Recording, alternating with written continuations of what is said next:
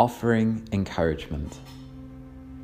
To encourage another person is literally to put heart into them, to give them the vision, belief, and energy to start or keep moving forward, just as to inspire another is to put into them breath or life.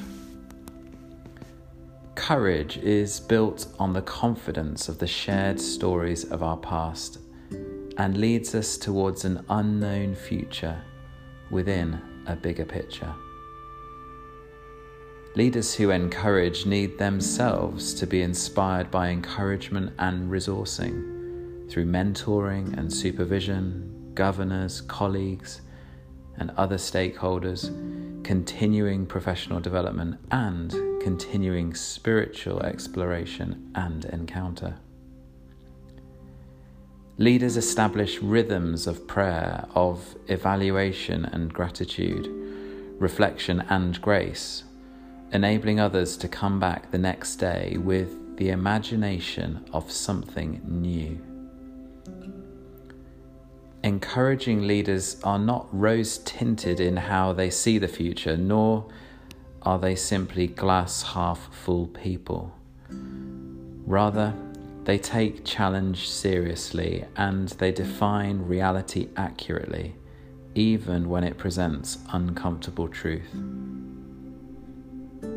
The biblical narrative is no stranger to suffering and recognizes times of feeling surrounded, yet comforted and assured of the bigger picture, the encouraging perspective of faith. Isaiah writes when, not if. When you pass through the waters, I will be with you. And when you pass through the rivers, they will not sweep over you.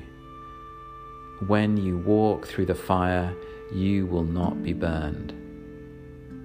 While the psalmist cries out, surrounded, I lift my eyes to the mountains. Where does my help come from? Jesus himself acknowledges the reality of the challenge, but gives encouragement and the offer of life in all its fullness. In this world you will have trouble, but take heart, I have overcome the world.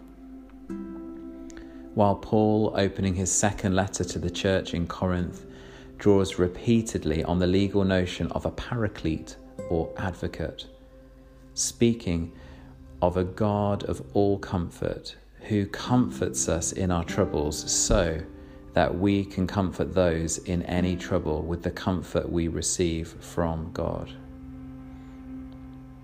Encouragement is fundamentally relational, following the call to spur one another on toward love and good deeds.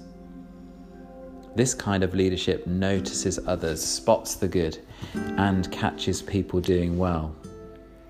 The advocate is someone consistent in your corner, giving validation, purpose, and identity, and providing a safe environment for risk-taking and growth. Their nurturing words are chosen wisely and are offered regularly, replenishing and enabling, restoring and renewing. Encouragement takes some of the strain of leadership, giving perspective to the pressure of success or fear of failure, and replacing this with the call to faithfulness. The psalmist speaks of a God who is both our shade and our shadow, countering our dominant educational meta-narrative of not good enough. While Jesus offers peace and rest for the busy and fearful, come to me, all you who are weary and burdened, and I will give you rest. I am gentle and humble in heart, and you will find rest for your souls. This relational rest is grounded in teams known for a culture of encouragement.